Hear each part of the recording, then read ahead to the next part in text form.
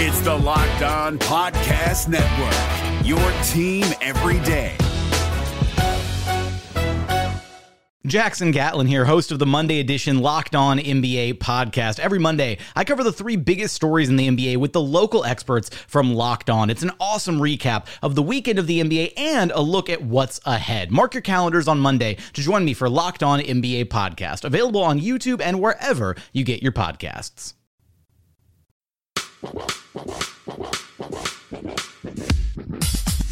You're listening to the Locked On Nuggets podcast, your daily podcast on the Denver Nuggets. Now, here is your host from DenverStiffs.com, Adam Mottes. Yes! Let's go, baby. Feel it! Two Nuggets fans and Matt Moore. The funky music is out for this very special occasion. For just the sixth time in my life, my 34 years, the Nuggets are in the second round of the playoffs. They get a big win in Game 7 in dramatic fashion. A close one, a nail-biter. They get a win at Pepsi Center over the San Antonio Spurs. I cannot wait to talk about this one. I'm so excited that I brought in a couple buddies. He's really excited. Can confirm. Literally dancing to this as it goes. I'm taking so many photos right now to document the time Adam Mares has this much energy. The voices you are hearing seated across from me from DenverStiffs.com, it's Brendan Vogt. Howdy. Big win, folks. Also seated across from me, senior NBA writer for the Action Network, it's Matt Moore. I guess they weren't frauds after all. Ooh, nice. They were not frauds indeed, and you can actually pick up our brand new. It's a great promo for me. You can pick up the brand new Frauds, Mile High City Frauds t-shirt that we have from D-Line Co. on DenverStiffs.com. Embrace it. Everybody hates the Denver Nuggets. Nobody believes in them. And everybody is wrong. It's so beautiful. It is such a beautiful thing. I can't wait to see the victory lap you run one day if they ever win this thing. Oh, yeah. Are you kidding me? Of course. I'll need my own parade float. So, guys, we're recording this. The audio, obviously, we're kind of in a big room. The audio is going to be a little bit different than usual, but we are recording this one in the bowels of Pepsi Center following Game 7. Immediate reactions, more or less, once we've gotten all the interviews and everything out of the way. Matt, I'm going to start with you. Just right off the top, let's talk about this game before we get to the series. Okay. This game, what first impression, or what's your thought of how this game went? The better team won. The better team executed. The better team had pace and focus. The better team got better looks. The better team played better defense. The better team had better players step up. There's a lot, I think, that you can kind of glean from this game in terms of here's the biggest thing. I was talking to Michael Malone last year during a mid-season swoon, and it was just driving him crazy how this team would have games where they just did not show up. Yeah. And I asked him, I was like, is that always going to bug you as a coach? He's like, it does, but it's also, we can be so good, Matt. Yeah. And I have this game, to me, in a season where we've seen them take so many steps. They come out the gate and they get off to this great start, and they get the injuries and they find wins versus quality teams. They have opportunities along the way to clinch key sequences, and they do it. Their first opportunity to clinch versus Boston, they clinch the playoff spot. Their opportunity to beat Portland and clinch a top 3 seed, right, they clinch there. Yeah. They have an opportunity to screw over Houston, and they get a great loss on the road.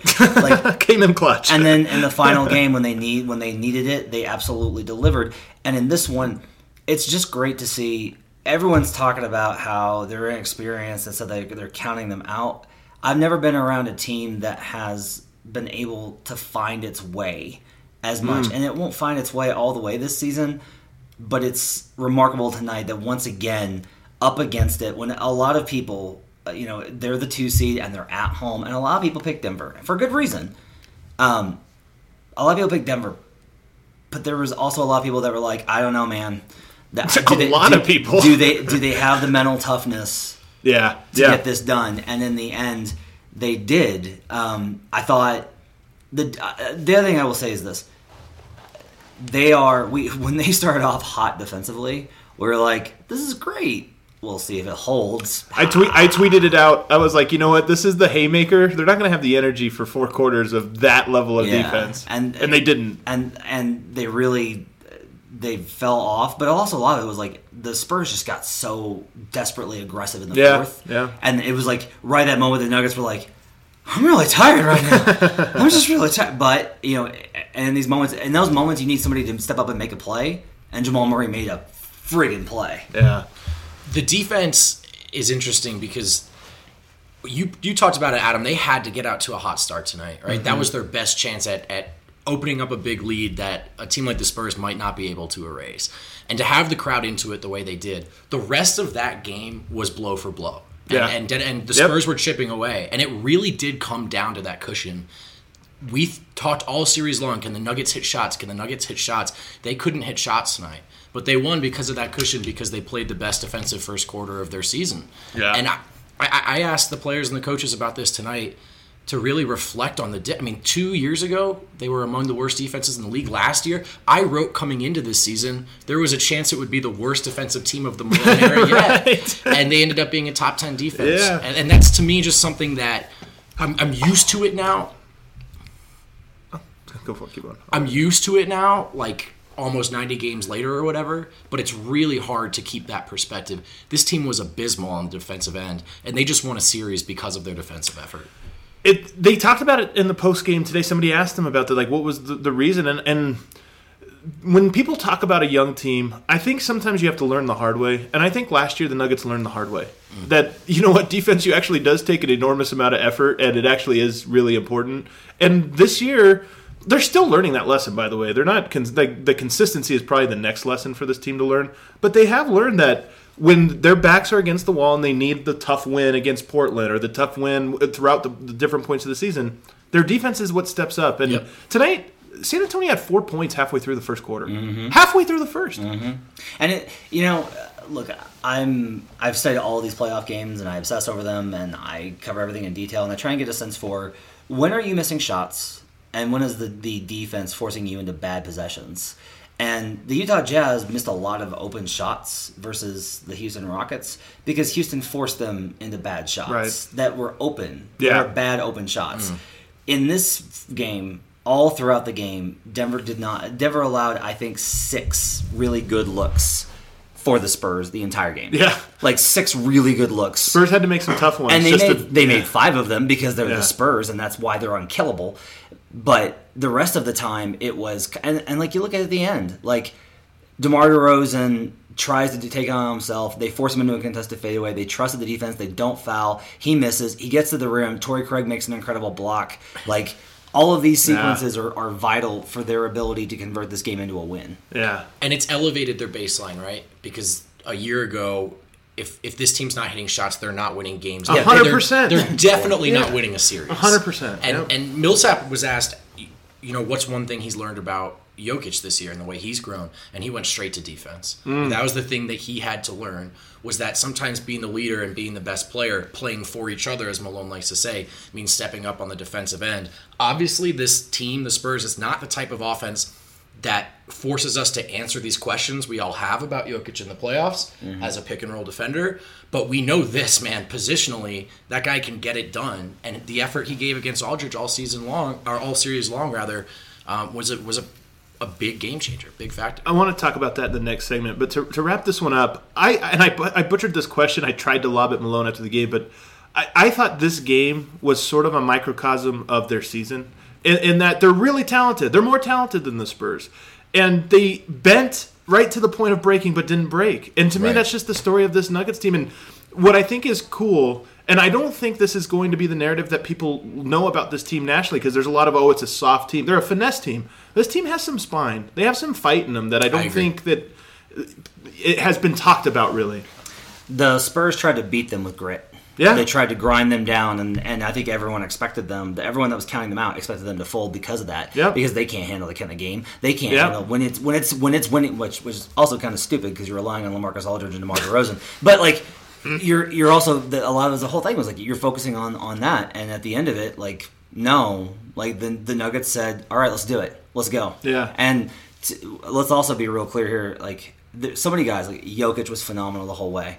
Jamal responded so huge from his start in the first game and a half. Like he finished, I looked at his numbers, like 19-4 with only 2 turnovers a game, which is, by the way, crucial in the series. Huge. Like not turning the ball over, on 45% shooting, 34%. Like he shot poorly in the first 2 games, and he still came out and was a huge plus. A 112 offensive rating for the series when everybody thought that this was like because of how ugly it was. The reality is that this is a really low possession series because that was the only way San Antonio was going to win. Yeah. And those are the kind of games where you can buckle and you can fade, and instead the Nuggets made the plays that you have to and got it done. And I think anyone that's been watching this team closely for 2 years is not surprised by that fight. We have seen that sort of formulate. I'm a little surprised. Are you? I'm a little surprised, and the reason I think not this year for me. I think not this year. I think I'm a little surprised, and the reason I think I'm a little surprised is that there are so many moments where that grit and that fight, that toughness that you need, it's not about the willingness to get on the floor. This isn't college basketball. Right. It's not about your willingness to like reach in or take a hard foul. It's about, are you willing to stay focused and not give up an easy basket? Those baskets that you see all throughout the regular season, open layup, Malone timeout. And they gave up so few of those in this series versus a team that specifically, that's what they want to catch you in. They know they don't have the offensive personnel. They're looking to create easy baskets, and they never let them do that. Let's take a quick break here. When we get back, I want to go deeper on some of the key players and key pieces, even Michael Malone in the second segment. We'll be right back. This is Jake from Locked On. Locked On has teamed up with State Farm to spotlight some of the greatest supporting players in NBA history. After beating the Heat led by LeBron James and Dwayne Wade in 2011, Dirk Nowitzki won an NBA title and proved himself to be one of the greatest basketball players of all time. But there was one player in the starting lineup for the last 3 games of the finals that helped support Dirk all the way to a championship, JJ Barea. Led by JJ and Jason Terry, the Mavs' second unit proved to be the strength throughout the playoffs, where they led the NBA in bench scoring. But for games 4, 5, and 6 in the NBA Finals, Mavs coach Rick Carlisle inserted Barea into the starting 5 to help the Mavs space the floor and put more playmaking around Dirk. JJ Barea had a knack for running the pick and roll with Dirk that helped the Mavs score more efficiently on their run to a title. Dirk Nowitzki couldn't score the way he did if he didn't have much needed support from someone like JJ Barea. Sometimes you and I need that kind of support too. Think of State Farm like a pivotal team player. When you need help protecting the things that matter most, remember the jingle and just say, like a good neighbor, State Farm is there.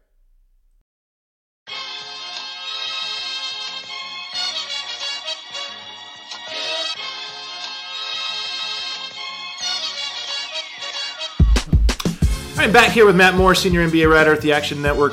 Brendan Vogt, DenverStiffs.com. Not senior writer. So you are. You know what? Who did I elevate to senior writer the other day? Was it probably Ryan? I think Ryan. I think you're ready. It took me 8 years to get that title. Really? That's a real title? I worked really hard. I never got it at CBS. And wow. And then at Action, they were like, I was like, I need a title. And they were like, oh, you're senior NBA writer. And I was like, I'm going to cry. Single tear just rolls down. Thank you so much. Well, maybe I should make Brendan earn it a lot more. Right. You're junior NBA writer for sure. You're junior. This series, guys, there's some really interesting players. I'm going to come back to Murray, but we have to start at the top, which was Nikola Jokic.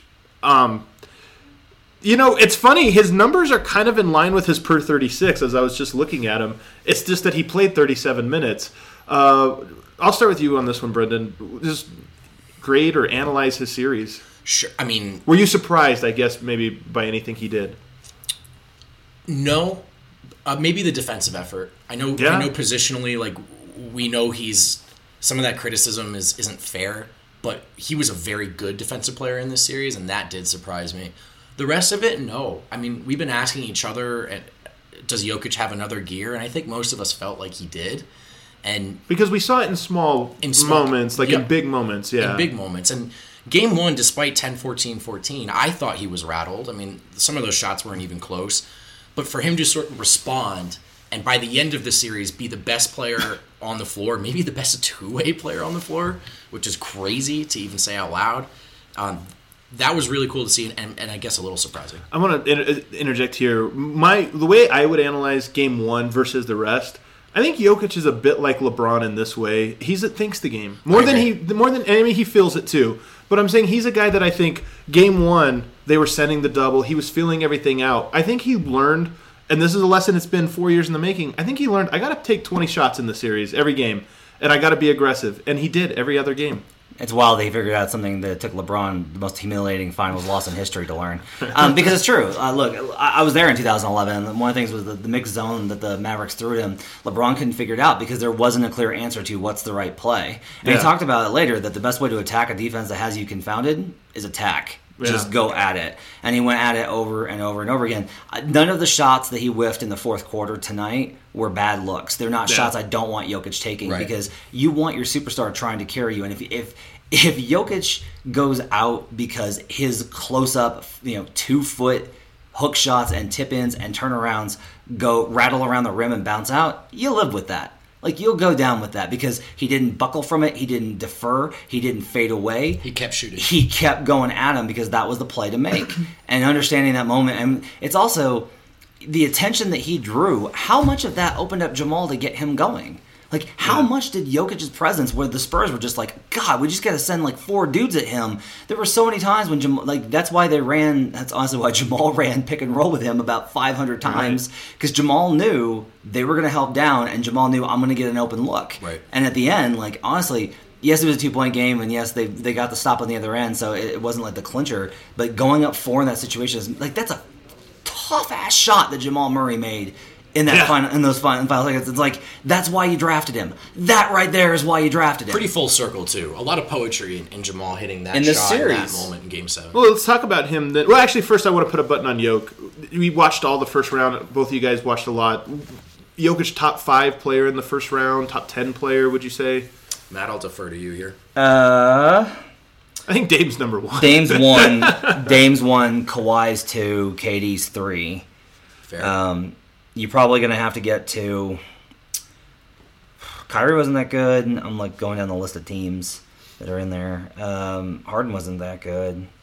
Yeah, he's probably top 5. Probably top 5. I would give him top 5 status. Yeah. Like, Dame takes up 3 spots. And then, like, Kawhi, KD, and Jokic are in the top 6. And then you factor in the context that, of course, this is his first time and he's so young. And if you're not impressed, it's a you problem. Yeah, Game 6 was a masterpiece that sadly gets swept under. I don't think it'll get swept under the rug. But I think that's one thing that you specifically, but also like Nuggets fans, like really need to take joy in before this next series starts. That classic amazing game from Jokic was wasted in a loss, but that's not the story. Oh, you don't walk away from this as Thank God. Because if they lost, it would have been got to get Jokic more help. Got to get Jokic out of Denver. Got to get him somewhere where he can win. A different kind of annoying narrative. Yeah, get him somewhere where he can They win. avoided the Nuggets. They would have got immediately to like, where could Jokic be traded to? We're going for the him. Nuggets dodged about 7 narrative bullets with this win over the San Antonio Spurs as a 7 seed tonight. All right, let's talk about Jamal, because to me, he has the greatest story arc of the series. Yeah. I was tough on him. I was really tough, and I think fairly so. I mean, he was really, really bad in games 1 and 2, other than the 1 quarter. And game 3 was one of the biggest butt whoopings. I thought he's really good the rest of the way. I don't know. It's really incredible, too, versus future MVP Derek White. I think... You are so petty. I am. No, I thought, honestly, like... To that point, Derek White was like... Didn't even talk about him today. The last 3 games, The last 3 or 4 games. He shot 36% since his big game 3, and he was a minus 13 with a 112 defensive rating over the last 4 games. Some of this has to be the switch, though, right, from Jamal to Gary. So, because to answer your first question, that's why I think it was fair to be harsh on Murray. Yeah. It wasn't just that he wasn't making shots. Look, Bryn Forbes hit about 4 just absolute crucial shots in the Spurs comeback tonight, and they were all because of Jamal. Yep. Like, Jamal's still Jamal, but here's the thing. Like, when you draft Jamal Murray, you're not drafting a lockdown defender. You're not drafting Monte Morris, like solid all-around smart playmaker. You're drafting a guy that can score. What was it in game 2? 21? In the fourth, yeah. Yeah, 21 in the fourth, and hit the fadeaway leaning contested, very DeMar DeRozan only. He's got better shot selection shot to put them up 4 in those closing moments. Like, that's why you draft Jamal. And he honestly, like, he got that offense going in the third quarter, too. When the Spurs started kicking it up in the third, Jamal started popping off to get him back, and, like, they were just trading buckets, so the Spurs couldn't get that momentum to overtake them. Like, the Nuggets never trailed tonight, in large part because of how Jamal Murray played. And the other thing is, him only averaging 1.9 turnovers in this series, I cannot stress enough how big that is. They got out of the series with Derek White and all those Spurs players hounding him and wanting to attack his dribble, and he managed to get out of it averaging 1.9 turnovers. The biggest thing he can't do versus the Spurs is make mistakes, and Jamal Murray was very mistake low after game 1. Yeah, and I think, look, the final month of that regular season, probably the best we've seen Murray play as a point guard in terms of running the offense. It went all down the drain, games 1 through 3. But towards the end of the series, to Matt's point here, he was manipulating, right? Sometimes Jamal just reacts, but he was anticipating, he was manipulating, he was aware of Jokic's gravity, and he used it to his own advantage. So I agree with everything you said. You're drafting a specific type of guy in Jamal. Maybe this is credit to Jamal. I think some of it to Malone here as well. He is actually learning in some of these areas, and there has been growth. And we saw that for sure in the final 3 games. Consistency is the thing for him, and it will be, and that's like the next step for him. But at his best, I really do think that this team, he's the most important player. Like, Jokic is the most important player, but he's already good all the time. Like, his worst game is still really good. It's just a given now. But Murray is that guy that when he's good, the Nuggets are a legitimate top 3 or 4 team in the Western Conference this year and rising. Michael Malone had his first playoff series. I'll start with you on this one, Brendan. I mean, I don't know if it's the work that he did in the series so much as it's the foundation he's built over the last 4 years. Okay. Some of the messages that have been important to him in terms of proper motivations, focus, the defensive end, which I can't stress enough, was a lost cause. Every writer in town. You have stressed it enough, but you can't stress it. No, honestly, right? I mean, I had conversations with people in the team who were like, "Look, we understood that this was not going to be a good defensive team. We in the summer we wanted to be the best offense we could." And so I don't think it's like little tweaks he made in the series so much as there was vindication for Malone in some of these long-term points that he's really been trying to hammer home. Yeah. I completely disagree. The biggest thing, and not that I disagree, well, I don't completely disagree, because you're absolutely right on all of that, but the thing is, except that the tweaks in the series, he outcoached Greg Popovich. He did, and people are going to point to this going 7 and the Spurs being a 7 seed. This series was long because the Nuggets shot really poorly in Game 1, and the Nuggets shot really poorly in Game 6. This series should have been over in 5. And I'm not just saying that as revisionist. I truly believe that, having watched all the possessions. The Nuggets generated better offense. The Nuggets provided better defense. And his adjustment on Terry Craig turned the series. Do you know how ballsy it is to take a second-year guy that was in the D-League last year and had to get called up and put him into a playoff game and say... This is what fans don't respect nearly enough. I need you to turn. I think it's an easy, like you're playing 2K. And he's telling Will Barton, a guy that he loves, who's committed to this team, who's the heart and soul, honestly, of that locker room, and telling them, dude, I got to sit you down. I know you're going to hate it. I know it. I love you. Fans do not appreciate this. They never will. That's why we all say it. They all think we're like some kind of biased or whatever. It's like, guys, you just don't see. You don't see how it is. Yeah. These decisions are tougher than you think. And it's so, and making those calls. And actually I should say this. The decision, I think, was obvious. Pulling it off in a way that didn't have a negative effect is the almost impossible. Honestly, this is a dumb one because it seems this is another one that seems obvious to everybody. Do you know how hard it is to be like, I'm going to ride my star into the ground. I'm not going to rest him. I'm playing him. I can't afford minutes with Mason Plumlee because this series was not for Mason Plumlee. And honestly, he had some huge plays in the first half tonight. But they couldn't afford to take him off the floor in the second half, and they rode out Jokic. And you could say, and if they'd lost, it would have been like, why didn't you get him more minutes rest? That was the wrong play. The right play was to say, Nikola Jokic is our best player. We played him 31 minutes per game this season to make sure that he had the energy to do this. That's why we rest him, is to get this moment right here. You think Jokic's going to lose weight during the playoffs? Yes. I think he will too. Yes. I kind of feel like if this series goes, if they made it to Western Conference Finals, I think Jokic might be like the leanest he's been all year. January 1st will always be like his apex, and now as long as the Nuggets are in the playoffs, like May will be his lowest point, and then it'll slowly go back around. I just think that Malone, I'm in the bag for Michael Malone, and I got to cop to that. I've loved everything about what he said since he got here. There are things that he does that cost the team. There are decisions that he's made that have been bad, but when I wrote a big thing on him, it was about he learns from his mistakes. Yeah. And I just say, I always wondered if he would be a better playoff coach than a regular season coach. And people are going to point to them going to 7 games and be like, well, I don't know about that. Pop. No, I'm telling you right now, Michael Malone won the coaching matchup. And I think flipping that switch for him is not easy. He, in terms of, okay, I got to put Craig in for Barton now and forget how Barton feels or trusting Craig. It's about winning this game. Malone really does want to do the teaching moment stuff. He really does want to take the long-term view. Even look at Jamal on Derek White. He could have made that switch in game 2, but he didn't because he wanted to challenge Jamal. Now, Jamal didn't necessarily step up, but I do think that is there's some conflict in Malone in terms of trying to win tonight's game versus trying to teach his young guys the right lessons. Malone is principled. And I think that as much as anything serves him. And it's also the flip side of principled is stubborn. And he is sort of that as well in a bad way. But I do think that the things that he is stubborn about in a negative way are somewhat diminished, I think, by the overarching fact that his team knows who he is and what he's about. And there's consistency with him there.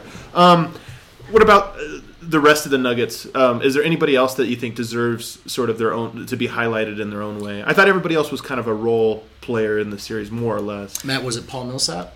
Paul Millsap led the team in raw plus minus. Not surprising than all the other players.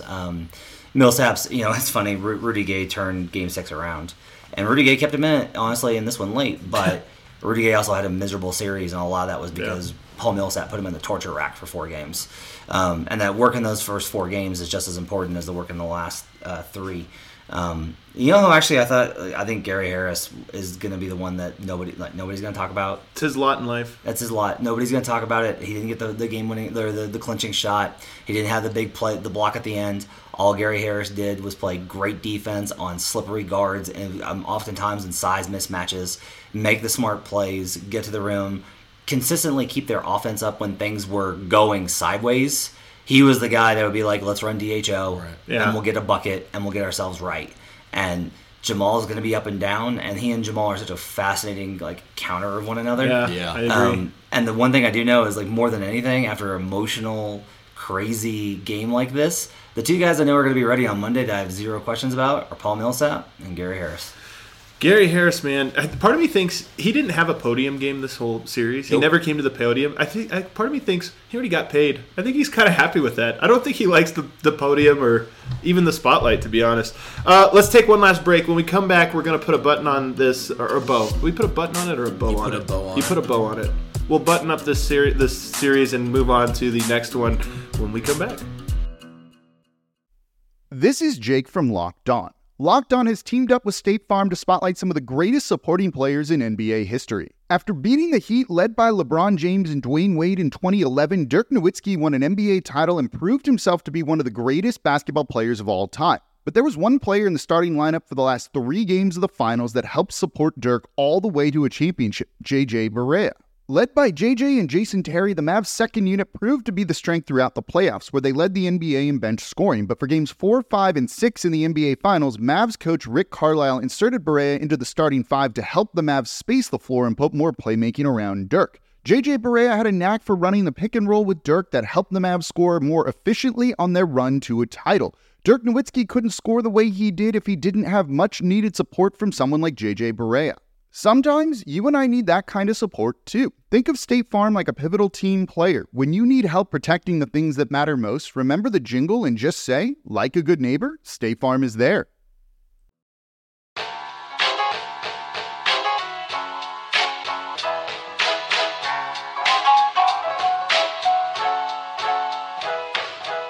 All right, here, final segment here. Brendan Vogt, DenverStiffs.com. Matt Moore, senior NBA writer, The Action Network. And here's my biggest takeaway from this series. In addition to Denver moving on, which I think there would be a whole different set of takeaways.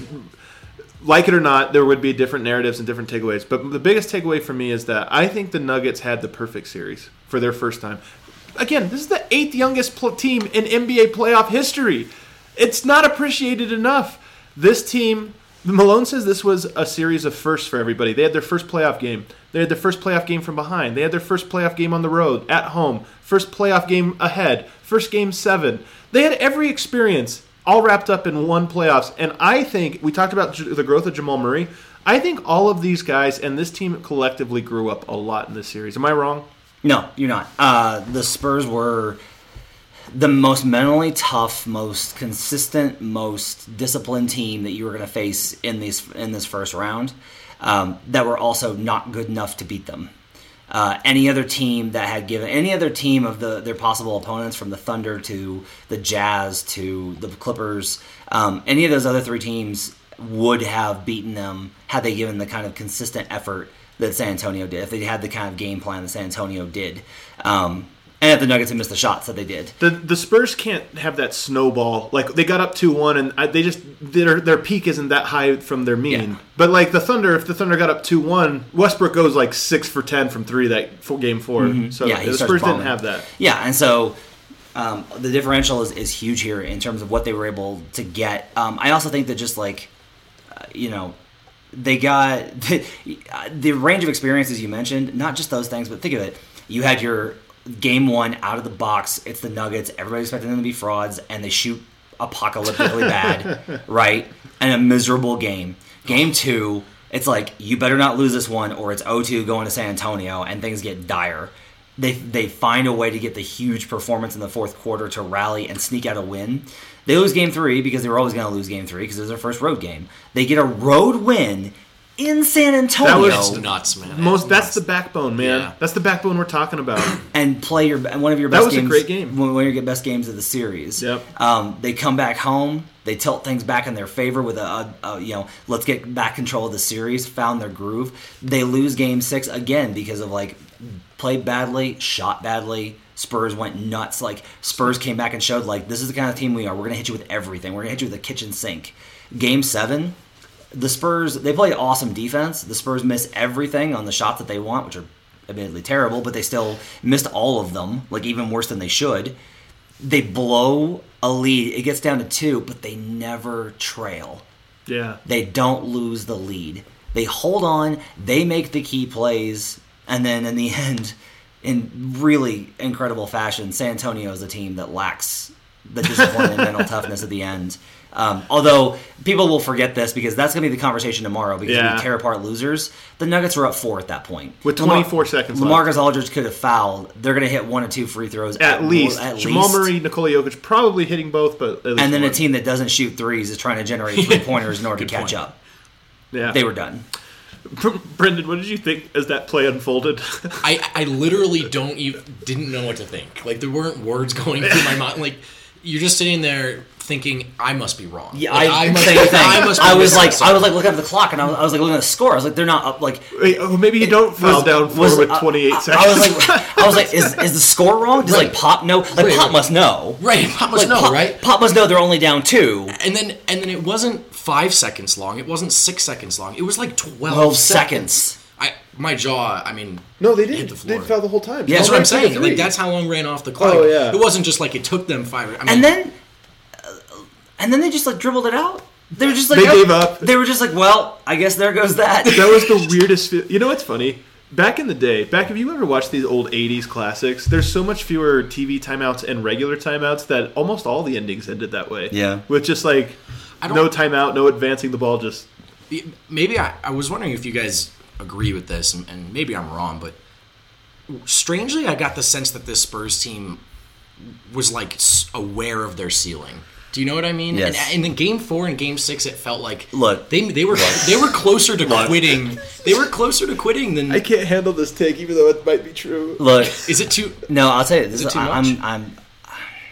I believe in the subconscious. Here's the thing. Here's the thing. I'm trying to think of what the performance would be. You've written things that you've been super proud of. And so even when you write something that's good, you're it was good. But before you had written that previous piece, you might have been this is great. And now you're it's only good because I know I've written better. Every time I've ever I'm sorry to tell you, that's honestly 100% Greg Popovich. And I swear to God, I saw him in 2013 and 2014. He knows what a great team looks like. He knows that 2016, that was a great team. He knows what a great team looks like. And he knew that this one was not it. At one point in the series, they asked him what they needed to do, and he said, "Have better players." Really? Did he really say that? It was no. I guess it can't be true. I was gonna say there's no way. I guess it was. They've got to play better. Yeah, that sounds right. I do think that was kind of the sense I get though. It's just this Spurs team, honestly, as much as they're tough and this is a quality win, this was never supposed to be the Spurs team. Yeah, it was supposed to be Kawhi Leonard, DeJounte Murray leading this team. Seems pretty good. Yeah, I don't feel like Popovich is filled with disappointment right now. No, and honestly, I don't think he's gonna. He's got so much perspective. Good perspective. Yeah. He has good perspective, especially with what's going on in his personal life, and he just has it now.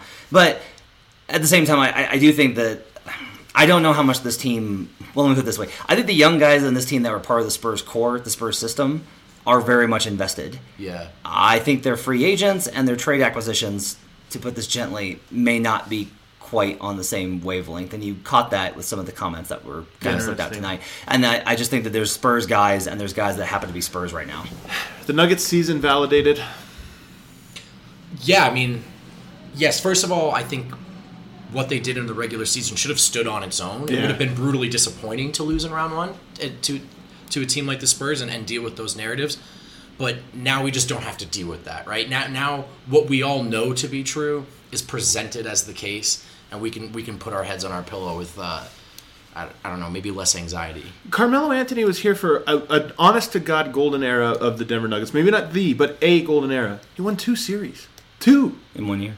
And it all happened in one season. Look, but this is a real moment, and much like Portland winning that series, it's funny to look at the title or bust sort of mentality and the way that it permeated this league for different reasons, Portland and Denver. But with Denver, did I just upset you? No.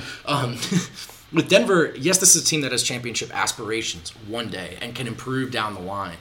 But this is a team that wanted to win this series, wanted to give their fans in this city this moment, had the risk of losing the trust of a fickle fan base and some local media who hammer them. All this stuff mattered. And the fact that the Nuggets are never going to win a title this year is irrelevant, and it doesn't change that. There was a lot of pressure and there was a lot at stake. And so, I don't know, I thought Denver kind of presented the case for why title or bust is a load of crap. I also think that team doesn't necessarily think that they don't have a chance. I think that team genuinely believes that they have a chance. I think they're wrong. Right. But I think it's good that they believe it. The other thing I would say is this. For 2 months, the visiting beat writers that I've known around this league and national writers that I've known for years have come into this town and told me, all those West teams, they all want the Nuggets. They know. Yeah. They all want them. Nobody. Hey, you know what I heard? I heard nobody's scared of the Nuggets. And my response is always the same. Of course not. Who the fuck's going to be scared of the Nuggets? Right. Who's scared of the Nuggets? Right. Especially when put up against the Rockets and Houston Warriors. This is the dumbest thing. But I always say the same thing is we don't know. We don't know about this team. You can't count them out. You can't count them in. One thing about this team, it does feel like they always play just well enough to win. Yep. So the fact that they won in Game 7 in the final moments, it kind of feels like... So I think the biggest thing is they went from out of the playoffs to they are now a second-round team. And a lot of teams never get there. I've seen a lot of teams make jumps, and then they lose that first-round series, and that's the last you hear of them. And look, I don't mean to... I'm not going to be a downer... because this is a time, it's just important to me that Nuggets, I've been preaching this to you on this podcast, it's important that Nuggets fans just love the hell out of this year. Yes. Because things continue to go your way. Things continue to break right for you. And as long as you write it. And if you put up a fight versus Portland or you beat Portland, then it's awesome. But honestly, right now, you made the second round. You're hosting a second round series. Yeah. The season's validated. There's nervous energy with the fan base. Do you think that there's less nervous energy in the next round? Yes, I absolutely do too. Because losing in the second round is not... I think everyone's aware that there's a ceiling to this. It goes from nervous to excited. Yes. Yeah. Let's be excited. It's no longer, God, I hope they don't screw this up. It goes to...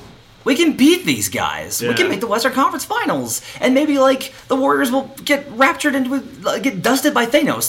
The Warriors series is the one where Jamal gets to shoot 18 threes a game and just be like, hey, there's nothing to combat, whatever. It's the Warriors, yeah. So that's the thing, and so look, this next series is going to be fascinating. It's going to be intense. It's a divisional rival. It's a divisional rival second-round series. Of course it's these two teams, right? I mean, they've been so bizarrely intertwined, despite being in such different places. Yeah. Their stories have crossed. Thank God Nurk's not playing this. Then the Nerves would actually, I think they would only losing to Nurkic in the second round would be tough. I mean, it sucks. I think it sucks that Nurkic is out. I think it's a bummer. I think it's unfortunate because honestly, I think that I would be more actually interested to see that, to be let's show it. Oh, what an awesome! It's like Greek mythology. You have to go back and face. Yeah. You have to go the hardest. I'm going to be very interested to see one where the money comes in on the series, and two, what the perception is from national writers, etc. in picks, because everybody. We already know the answer to the second question. I don't know. No, I'm serious. I'll tell you this because there are narrative writers, and those are all going to go for Dame. Dame's got him all in the pocket. Man. It's a great narrative. Yeah, I'd read that. He's beloved right now. Yeah. But all the hardcore analysts, your Ben Gollivers, Yeah. your Lows. Lows, especially after this series, like there's gonna be a lot of people that are like, look, I had questions about him because I didn't know if Jokic could do it, and I didn't know if they could beat the Spurs. Jokic did it, and they beat the Spurs. And so I'm gonna be curious but honestly, if everybody counts them out, all the better. You got home court. I'll say one thing about this series that maybe I'm wrong, Matt. You can tell me about this. Here's one narrative I think will prevail. I think everybody realizes that Jokic is the reason this team is great. And it's funny hearing the MVP conversation because a lot of people would say, like, well, Jokic, it's more of a balanced approach in Denver. Like Giannis and Harden, that's them and everybody else. I think everybody you have to watch this and be like, Jokic is incredible every single night. The other guys kind of rotate around him being incredible, but he's the guy. I think you told me when I was bagging on Derek White, because everybody that does draft work thought that he was going to be awesome and were patting themselves on the back after his performance. Again, he shot 36% the rest of the series, was minus 14. Matt's been on this show, I think 4 times in the series. And he's thrilled with this result, with this exact result. Again, Derek White's. I think Derek White's going to be actually a great player. Like, I loved it. It's not about him. It's about the conversation. But the one thing I tell you is, the reason I bring that up, Adam, is don't worry about like the negative in terms of like people wondering about Jokic. I would tell you this: the important people that no, I'm serious though. The people whose opinion you actually like want to respect, and here's the thing: it's the casual fans are like, Jokic is awesome. Did you see him? He put up 43 points, and like he was incredible in that game. And then the hardcore analysts are like, Jokic is incredible. Do you realize like what his offensive rating is? And like his defense in that series is really good, and like he made key plays there. Do you realize that he touches the ball in every single possession, and he averaged 1.7 assists in an entire series? So it's the people in the middle that are decided to be divisive are only doing it for a purpose. So it's like you can just go ahead and be like, you don't have to. I would advise you to be like, I don't have to silence the haters. There's silence. Well, I've been that way for 2 years. I mean, honestly, I have been that way for 2 years. I do worry about the narrative because it's released annoying. A piece on a. And it's the first time I talked about it. It's the first time in 2 years I've ever addressed it. It's a good piece. It was the right time. I have a question, and Matt, this one's for you. I mean, you've warned me time and time again to be skeptical, or at least take regular season matchup data with a grain of salt when you move into the playoffs. But what about things like mental edge? And for me, this team, following the Nurkic trade, was scared to play Portland, I thought, for almost 2 seasons. That was completely out the window this year. And all 4 times, well, the 3 times they went against that team trying to win, they looked in full control, fully confident, like they loved this matchup. The guys in the locker room told me tonight they love that matchup. Can mental edge matter? Can it carry over? And do you agree that Denver's maybe sort of turned the tide in that regard? 2 things. One, I believe, I don't know whether it's 1 including the tank job or 1 plus the tank job, but I believe they've only lost once since Nurkic wished them a nice summer. Yeah. I think it's just the tank job. Just the tank job. They turned that. The other thing is that I don't think that they actually had a mental edge. I think that part of it was they didn't want, like, it was a really weird dynamic because, like, Nurk wasn't necessarily popular in the locker room as a player, but he was really popular as a person. And so they kept, like, they had this really, like, familial relationship with him, and they still want good things for him. And I was always like, dude, he's, like, clowning you. Yeah. And that's, like, eating your soul that's, out. like, who he is like, he wants to, like, bully you and he's step on you. He's going to, by the way, in the series. He has taken a role on the Portland team now that he's hurt as the troll god on the sideline. Yeah, he's like the mascot that they're going to cheer mascot, because he's hurt and like was having a phenomenal season this year, and he would be a huge factor in the series. But I think that more is just like Denver hit a level this year where they like are just like we're better than these other teams. Yeah. Now Portland, because of where Dame's at right now, yeah. is a different beast. But if you look at like the normal Portland without Nurkic versus normal Denver, then this isn't really a matchup. Right. The problem is like it's going to be a matchup because Dame's going to make it one. Yeah, the Spurs, the pop factor was for real. The Dame factor, I think, is even more real going into this next one. Real quick, we'll just wrap up with this because we're a little long here. Prediction. I can't go yet. I got to think it through. All right, just do this. This is an unofficial soft prediction. My gut. We won't even call it a gut. We'll say gut. My first impression is probably Denver in 7. I don't think that they can. I don't believe based off of this series, I think they're going to have one or two of course they lost that games. They don't have, I don't think they have the lethality, especially coming in tired, to be able to go in and be win both games at home, go into Portland, rip their heart out in game 3, end it in 5. That, it would be the optimum result. I think they're going to be too tired. I think Portland's going to fight too hard at home. I agree with that. I think that the shooting can, if I don't know how to predict their shooting, they created great looks tonight and they again just boned it. They won because they played better, but they got to hit shots because the thing is, one of the reasons they won the series is because San Antonio's entire shot selection is garbage. They hit their good shots, but they don't take enough of them. There was a funny moment when they were down 18 and they dribbled into 6 mid-range, and I was just man, this is gonna take forever to come back. Yeah, they almost just happened. They can't catch. But Dame, CJ, and Seth Curry, that is not going to be the deal in that second round. So there'll be some big swings in this. And there's going to be a sucker punch game. There's going to be a sucker punch game that was worse than this round in that next round. And the question is going to be, can Denver maintain its calm, see the big picture, respond? But I think that they can. I think they win in 7. I have Nuggets in 6. I think it's on the road. It's a series that Jokic is going to flourish in, I think. It's a great matchup for him, and that's the most important thing. If Jokic gets to do what he wants to do, Denver's obviously closest to the best version of themselves. I do think with Dame, who is amazing, who is probably has the highest approval rating in the league right now of any star, and is capable of reaching this world beater level. He's not quite a LeBron though, or a KD, or a Steph, and I wonder if there's maybe a little bit of prisoner of the moment stuff here because he was so damn good in Game 7. 5. In Game 5, rather, excuse me. That now we're expecting that to be the entire series. 100%, for sure. And I think he'll be the best player on the floor, but he's not going to average 28 points a game, I don't think. We'll probably get into this at some point, and I don't know if we have time before the series starts, but there's a lot of tactical stuff that leans towards Denver. If I get past the playoff stuff, what did OKC not do? They didn't blitz him. What does Denver want to do? They want to play Jokic at the level. What does Portland not have? They've got Myers Leonard and Enes Kanter who are not pick and pop threats the way LaMarcus Aldridge is. I did wonder about that. Are they going to run a bunch of pick and roll? They are. They're going to try and what they're going to try and do is they're going to try and get Kanter to get everybody in foul trouble.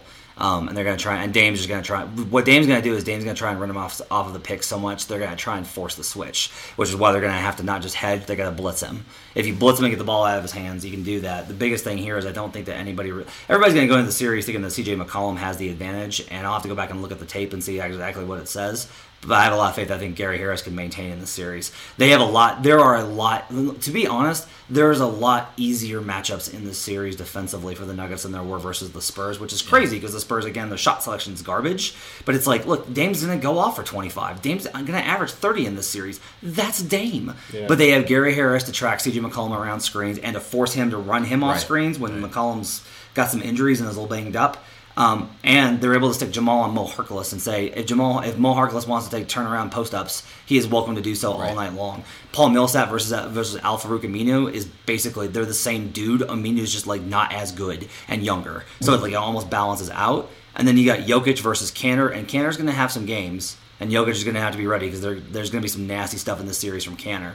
But any minute that he's not on the floor. And also, I think next series much more of a Mason Plumlee series. I think it won't be as hard for him. I think Monte Morris is going to have a good series. I think there's a lot of areas where if you start to look at this tactically, the same way it is with Sixers and Raptors, where a lot of people are ooh, the Sixers bring this, that, and the other, and the Raptors absolutely stomp them in game 1. There are tactical advantages here for Denver if they have the energy and the focus and the ability to make good of it. It's going to be exciting. The Nuggets, your Denver Nuggets, are in the second round. Go ahead, Matt. A tweet from Mark Stein of the New York Times. Nikola Jokic has never lost a playoff series. Ditto for Jamal Murray. That's a fact. I don't know how you can refute that. It is actually a fact. The Denver Nuggets are in the second round. What a great... Enjoy this one. I implore you to enjoy this one. It's Saturday night. You got Sunday ahead. And then bring that excitement, as we talked about. The nervous energy. Shake it free. It's a brand new day for the Denver Nuggets. It's official now. A truly brand new day. Thanks for tuning in, everybody. We will be back again on Monday with a brand new episode previewing the second round. Did you just land a brand new day? You accidentally dragged Moutier on the team's first playoff win. Thank you for listening to the Locked On Nuggets podcast. Be sure to subscribe on iTunes and visit us on the web at denverstiffs.com.